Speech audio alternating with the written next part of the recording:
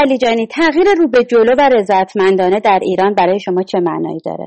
این به نوعی سوال از اهداف و آرمان‌های پیش رو هست. یک سری اهداف دراز مدت، یک سری اهداف کوتاه مدت. اهداف دراز مدت قرار من فکر می‌کنم واقعا یک همگرایی زیادی هم الان بین نیروهای متنوع سیاسی هم از طرف تبعیض‌ها وجود داره که به هر حال خواهان جدایی دین دولت هستند، خواهان استقلال گذار هستند، خواهان پاسخ بودن قدرت، محدود و موقت بودن زمان مسئولیت و خواهان رفع تبعیض همه جانبه هستند در همه حوزه. ولی یک سری اهدافش و یه مقدار یا مدت‌تر یا کوتاه مدت‌تر و طولانی‌تر، مثلا فرضاً حذف نظارت یا فرضاً عقب راندن جریان تقویت جامعه مدنی، آزادی و در حال امنیت برای نهادهای صنفی و مدنی و رسانه‌ها و مطبوعات. اینها رو می‌شود فی‌الجمله اهداف و چشم‌اندازهای یک ایران بهتر دونست. با توجه به آرایش نیروهای سیاسی و مدنی و نگاه بدنه جامعه به وضعیت کنونی، شما فکر می‌کنید که این تغییر چگونه و از چه مسیری میتونه محقق بشه؟ به هر حال سوال از استراتژی دیگه. برای استراتژی شما باید یک تحلیلی از شرایط داشته باشین. یه استراتژی ترکیبی هست، تحول خواه هست، اما نگاه به بیرون نداره، ولی معتقده که بایستی هم به اصلاحات درون حکومت از بالا توجه کرد، هم به تقویت جامعه مدنی، فشار جامعه مدنی به حکومت. من خودم به این استراتژی معتقدم. در واقع با آزمون و خطا هم پیش میره، یعنی گاهی اوقات به اصطلاح چون دولت در ایران نفتی است، اصلاحات از بالا خیلی مهم هست. جنبش اجتماعی باید متحدی درون قدرت داشته باشه، شکاف درون قدرت ضربه‌گیر جامعه مدنی است و از طرفی فضا ایجاد میکنه برای رشد جامعه مدنی، و از طرفی هم به هر حال اصلاحات در بالا محدوده‌ای داره. از یه جای جلوتر به علت مشکلات ساختاری، اقتصادی، سیاسی، حقوقی پیشتر نخواهد رفت و به هر حال در یک ارتباط متقابل و تأثیرگذار و فزاینده بین جامعه مدنی و اصلاحات از بالاست که میتونه این راهها گشوده بشه. به هر حال الان بایستی از اصلاحات درون حکومت حمایت کرد، یعنی هر نیروی سیاسی درون قدرت که بتواند رفاه برای جامعه ایران به ارمغان بیاره یا فضای نسبی سیاسی برای فعالین مدنی و سیاسی و صنفی و جنسیتی و اینها، اون نیرو رو باید حمایت کرد. چون در ایران ما دو پویش بزرگ داریم، یه ناراضیان اقتصادی هستن، یه سری ناراضیان سیاسی هستن. متاسفانه بین این دو پویش هم ارتباط ارگانیک وجود نداره و حتی میشود گفت حد زیادی از هم گسستن. نزدیکترین راه به دموکراسی در ایران فقر مردم نیست، بلکه رفاه مردم. این رو باید گوشالا استدلال کرد. بنابراین هر دولت مردی، هر جریان سیاسی در قدرت به رفاه مردم کمک بکنه، رفاه اوقات فراغت ایجاد میکنه و جامعه‌ای که به رفاه برسه اون وقت مطالبات بالاتری مثل مشارکت سیاسی، دموکراسی و آزادی خواهد خواست. از طرف دیگه هم پویش ناراضیان سیاسی رو داریم که دموکراسی میخواد، آزادی میخواد، حقوق بشر میخواد. به هر حال هر جریان سیاسی که این دو رو کمک بکنه به این رسیدن مرحله مرحله به این دو هدف، نیرویی است که به نظر من در سمت درست تحول و سمت درست تاریخ ایستاده و باید حمایت کرد. این از بالا و از پایین هم بایستی جامعه مدنی تقویت بشه، تشکلدار بشه، مطالبه محور بشه جنبشش. در تعامل این دوتاست که میشود به تحولات برگشت ناپذیر در ایران فکر کرد. و فکر میکنید که برای هر دو بخش، یعنی همون بخش تقویت جامعه مدنی و هم اصلاحات از بالا که گفتید، چه بازوهای تغییری الان توی جامعه وجود داره؟ چه بخشایی رو شما توی این زمینه میتونید تاثیرگذار بنامید؟ اگه به جامعه مدنی توجه بکنیم، به نظر من چند بخش جامعه مدنی الان به هر حال در صحنه است و فعاله. یه بخشیش معلمان هستن، کانون‌های صنفی معلمان که از قضا حلقه وصل اون دو تا پویش اعتراضی، هم روشنفکری آزادیخواه و هم ناراضیان اقتصادی، چون هر دو خواسته رو دارن. پویش دانشجویی، پویش زنانه و برخی مطالبات قومی هست. همینطور جنبش زنان هم با تمامی فراز و فرودهاش جریان اجتماعی قابل توجه هست. اینا تو جامعه مدنی و ناراضیان اقتصادی که خب بیشتر در اعتراضات کارگری دیده میشه تا کارمندی، که در اعتراض به رکود و بیکاری و عقب افتادن حقوقشون یا به هر حال اینکه میخوان سهم بیشتری رو در قانون کار به خودشون اختصاص بدن. این اعتراضات وجود داره بین این دو نهله، به هر حال زیاد ارتباط نیست متاسفانه. و حرکاتی به یاد دارم در سال 88 در اون جنبش مطالبه محوری که برای انتخابات 88 شکل گرفته بود، سعی شد که بین این دو پویش ارتباطهایی به وجود بیاد. یاد دارم در اون جلسات هم از روشنفکران و فعالان سیاسی و هنرمندان و اینا بودن، هم از معلمان بودن، هم از کارگران بودن، هم مثلا از دانشجویان و دانشجویان ستاره‌دار اینها بودن و هم از جنبش زنان بودن. به هر حال این همگرایی‌ها داشت شکل می‌گرفت که خب به هر حال با جنبش سبز و بعدم سختگیری‌ها و سرکوب جنبش سبز این همگرایی‌ها یه مقدار گسسته شد. در این حال این رو تو جامعه مدنی میشه دید. در حوزه سیاسی هم به هر حال جریان اصلاحات و جریان اعتدالی که به هر حال دیگه روش بحث و فصل صورت گرفته، اینها در درون قدرت صف درستری هستن، سمتگیری درستری دارن. به یه معنا می شود گفت در درون قدرت دو تا دکترین وجود داره، دکترین سیاسی وجود داره. یه دکترین امنیت محور میخواد در واقع خط آقای خمینی رو بیشتر ادامه بده، میخوان همچنان منازعه سیاسی خودشون رو با استکبار و با دشمن و با مثلا نابودی اسرائیل و تقویت محور مقاومت و در داخل هم برخورد با اون چیزی که آقای خمینی دست اجانب میگفت الان به عنوان نفوذ و اینا مطرح میشه، شبیخون فرهنگی و نفوذ و اینها. به هر حال تو اون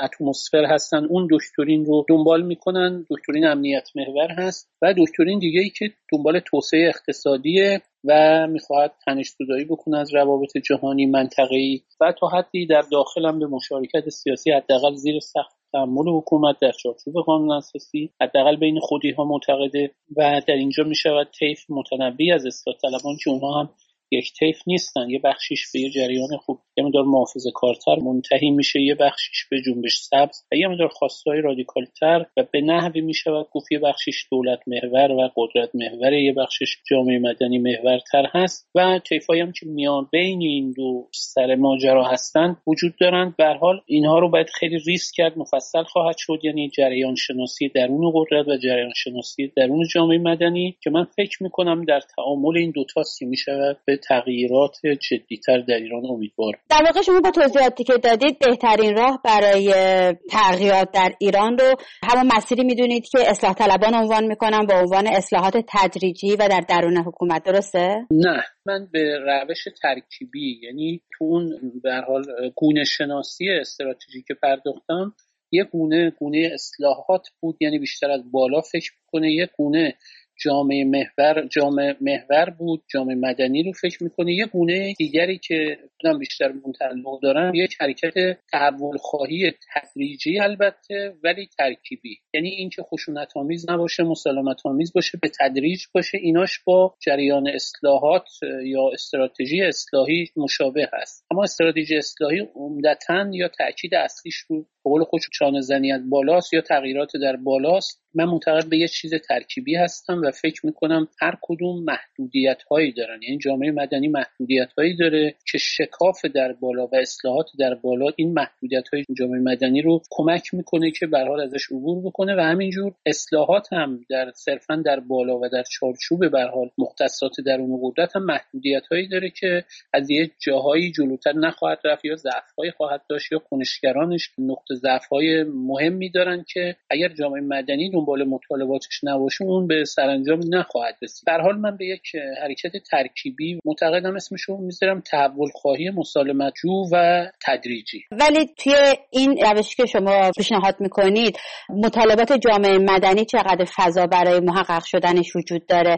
آیا این اتفاق نمیفته که نیروهای سیاسی که دارن اصلاحات از بالا رو انجام میدن از فشار جامعه مدنی و نیرویی که داره استفاده بکنن ولی مطالبات خودشون رو پیش ببرن؟ جریان اصلاحی خوب یه جریان متنوعی است، یعنی یه طیفی است، بخش مهمیشون دقیقاً همین هست. اما ما با نیت‌ها اینجا کار نداریم، ما به توازن نیرو کار داریم. خب جامعه مدنی باید اونقدر تقویت بشه که جامعه مدنی باشه که از این نیروهای سیاسی در قدرت برای خودش استفاده کنه. فرض کنید جنبش زنان مطالباتی داره، حتی در مجلس قبل من به یاد دارم مجلس قبل که به هر حال نیروی غالبش جریان محافظه‌کار و محافظه‌کار تندرو بود، جنبش زنان با اینها مراوده داشتن با کمیسیون هاشون و سعی می‌کردن یک سری قوانین رو از طریق همون مجلس یا با برخی از مراجع سنتی قوم، روحانیون سنتی قوم هم دیالوگ داشتن، یا با اعضای برخی کمیسیون‌های مرتبط مجلس گفتگو داشتن که بتونن یک سری قوانین رو به نفع زنان در همون مجلس تصویب کنن. این نشون میده که به هر حال اینجا یه تعاملی، یه دیالکتیکی وجود داره. هر کدوم قوی‌تر باشن خوب از دیگری بیشتر در جهت اهداف خودشون استفاده خواهند کرد. در اینجا یه بازی برد در واقع وجود داره. الان یک نظریه مهم در گذار به دموکراسی، در مباحث گذار یا گذار به دموکراسی مطرح است، اینکه جنبش‌های اجتماعی موقعی میتوانند به هدفشون برسن، کم هزینه‌تر حرکت کنن و برگشت ناپذیرتر باشه حرکتشون، که بتونن متحدی درون قدرت داشته باشن.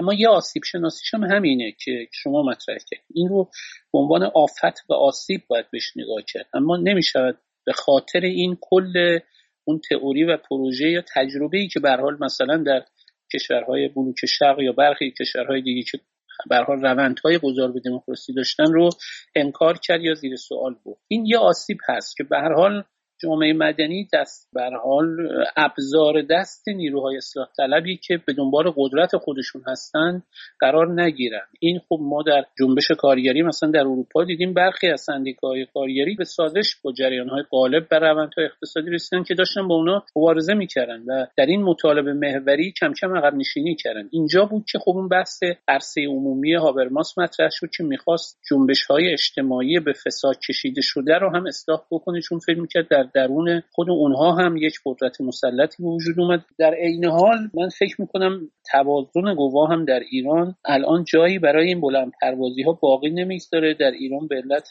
نفتی بودن اقتصاد و اینکه مردم نانخور دولتن نه برعکس، حکومت در ایران دست برتر رو داره و جامعه مدنی است که باید بتونه مطالباتشو تکه تکه از اون برهان بکنه. شما توی یکی از مقالاتتون با اشاره به تغییرات مرحله به مرحله گفته بودین تجربه‌ای که از اصلاحات توی زمان دوم خرداد داشتیم ما رو به اینجا میرسونه که بعد مطالباتمون رو مرحله به مرحله پیش ببریم. آیا با توجه به اون نگاهی که دارید این اصلاحاتی که الان دارین توصیفش میکنید که جامعه مدنی کمک کنه که یک تغییراتی داخل حکومت انجام بشه، به عنوان مرحله اول اون تغییرات میدونید؟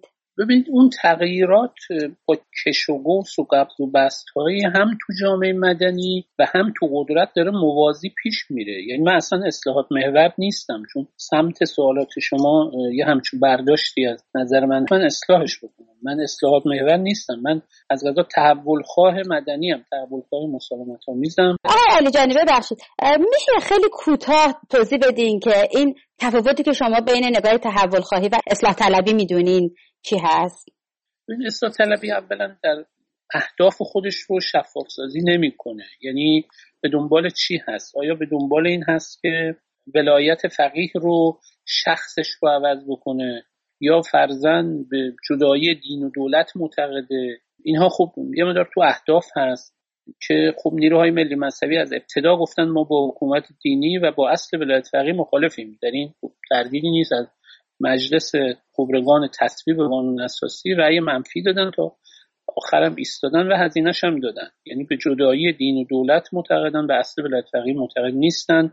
بنابراین معلومه که ترجیحشون و اولویت نهاییشون چی هست. این یک بخش تفاوت با اون رویکرد اصلاحی. بخش دومش این هست که آیا هدف رفتن داخل قدرت و ماندن در قدرت به هر قیمت؟ خب اینم اختلاف دومه. البته من نمیخوام بگم همه اصلاح طلبها اینجور فکر میکنن، ولی در جریان اصلاحات یک گرایش قوی به این مسئله دیده میشه که گویی اصل قدرته، نه اینکه اون قدرت در جهت اصلاح به کار بره. یعنی گویی اگر اصلاح طلب در قدرت دستش باشه خود این رسیدن به هدفه، در حالی که طوری نیست. مسئله دیگه این هست که به هر حال اساساً اصلاحات معنا و محدودیت خاص خودش رو داره. یعنی امیرکبیر هم که خواست اصلاحات رو به سمت اساس بنیادهای اقتصادی ببره، تو حمام فین کاشان به هر رگشو میزن. در ایران دو نوع پرونده حقوقی و قضایی هیچ موقع به نتیجه نمیرسه. یکی پرونده فسادهای اقتصادیه که هیچگاه این پرونده ها تا تهش نرفتن، یکی پرونده حقوق بشریه مثل اعدام‌های 67 قتل‌های زنجیری و اینها. این نشون میده که اصلاحات با چه دیواره‌های ستبری مواجهه، دیواره‌های منافع و دیواره‌های سرکوب برای حفظ نظام و حفظ قدرت. خب این محدوده‌های اصلاحات رو نشون میده. حتما اصلاحات اگر نزدیکای همین محدوده هم بره خیلی پیش رفته، خیلی کار کرده. یعنی ما فرض کنید اگه دولت خاتمی رو با هم اینجا مقایسه کنیم، اگر کسی در زندگی روزمره خودش ببینه خب میفهمه چقدر متفاوت هست. از به هر حال حوزه مدنی، رسانه، حوزه اقتصادی، معلمان و کارگران و اینها گرفته تا منافع ملی و تا آزادی رسانه ها و غیره. هرچند اون ایدئال نیست ولی میتونیم تفاوت‌هاش رو نادیده بگیریم و اینا رو یک کاسه بود. به این ترتیب هرچند اصلاحات درون قدرت هم خودش بسیار قابل اعتناست، دیگه همه چیز رو نمیتونه موکول به مثلا تغییر حکومت بده. اگر آلودگی هوا وجود داره، اگر آسیب‌های اجتماعی وجود داره، اگر فقر و اعتیاد و ترافیک وجود داره، بگیم همه اینا باید اول حکومت عوض بشه بعد اینها تغییر بکنه. کسی که در داخل کشور و در این سرزمین و عنوان شهروند زندگی میکنه نمیتونه همه مشکلات زندگیشو موکول به تغییر و موکول به پرده آخر بود. برخورد مطالبه محور و جنبش‌های اجتماعی مختلفی که به وجود اومد، جنبش زنان یه نمونه هست، نمونه روشنیه. جنبش زنان اکثر اعضا و فعالین اصلیش اصلاح طلب نیستن، اصلاح طلبان بعداً پیوستن، الان اصلاح طلبان بخشی از جنبش زنانن، اما جنبش زنان بیسش خارج از به هر حال گرایشات اصلاح طلبانه شکل گرفت. ولی همین جنبش زنان به هر حال با مراجع قوم دیدار میکرد، با نماینده مجلس دیدار میکرد، با کمیسیون اصل 90 دیدار میکرد و این نشون میده که شما نمیتوانید به تغییراتی که زیر سقف تحمل حکومت هست رو همه رو تعطیل بکنید، بزنید بگین تا حکومت عوض نشده ما فقط الا و بلا فقط همین یک خط سیاسی رو داریم. توانیم برخی از مطالباتمون رو تو همین چارچوب به دست بیاریم، در ضمن اینکه تلاش بکنیم این چارچوب‌ها رو هم تغییر بدیم. یعنی این دوتا رو همزمان میشود پیش برد و هیچ راه دیگری هم وجود نداره. تحول خواهی که میگم به این گرایش میگم. و یعنی در واقع این همون دو مرحله‌ایه که شما مد نظرتون هست در تغییرات مرحله به مرحله‌ای؟ نه، من اینو میگم تغییرات موازی و ترکیبی. یعنی شما هم خواستای دراز مدتتون رو پیش میبرین، هم خواستای کوتاه مدت. اما اون مرحله بستگی به توازن نیروهای اجتماعی داره. فرض کنید شما همینطوری این روند اصلاحی و روند جامعه مدنی پیش بره، یواش یواش قدرت خودش استحاله بشه، خودش تغییر کنه. یه بار ممکنه اینا همه سناریوهای متصوره، قدرت اونچنان سخت بیستی که مردم برش برآشوبن. اینم یک گزینه است. قدرت اصلا به قدری سیاست خارجیش بد بشه که مورد همه قدرت‌های خارجی قرار بگیره و ایران رو به سمت سوریه شدن و لیبی شدن و عراق شدن پیش ببره. اینا همه گزینه‌های پیشرو هست. آزمون خطایی ما پیش میریم، سعی میکنیم اشتباهاتی نکنیم که هزینه‌های سنگینی بر جامعه تحمیل کنه. این یک طرف دوم اونچنان آرزو اندیشی نکنیم که هزینه‌اش اونقدر بالا باشه که کسی اصلا تو میدون نباشه، یعنی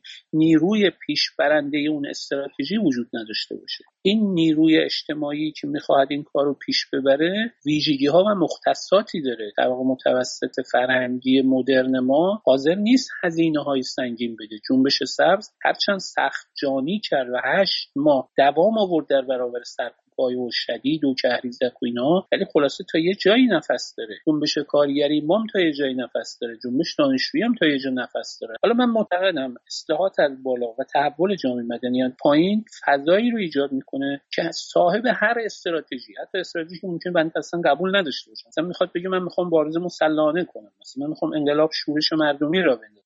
خب این آدمایی که قراره این کارا رو بکنن از کجا میخوان تربیت بشن، از کجا میخوان به وجود بیان؟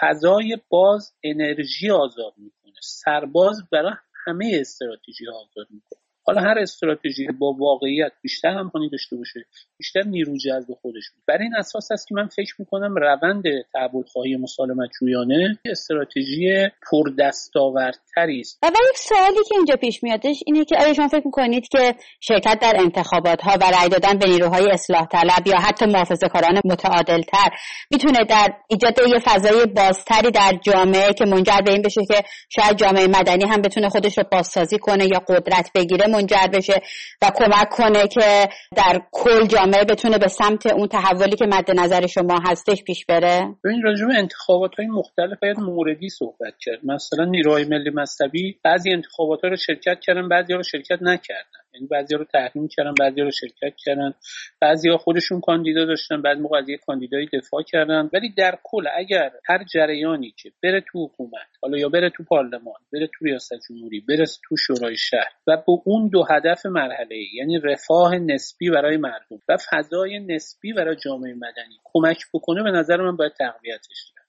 چون هر دوی این عامل‌ها پیش نیازها و مقدمات شدیداً ضروری برای هر تحول بنیادی‌تر تو ایران هست.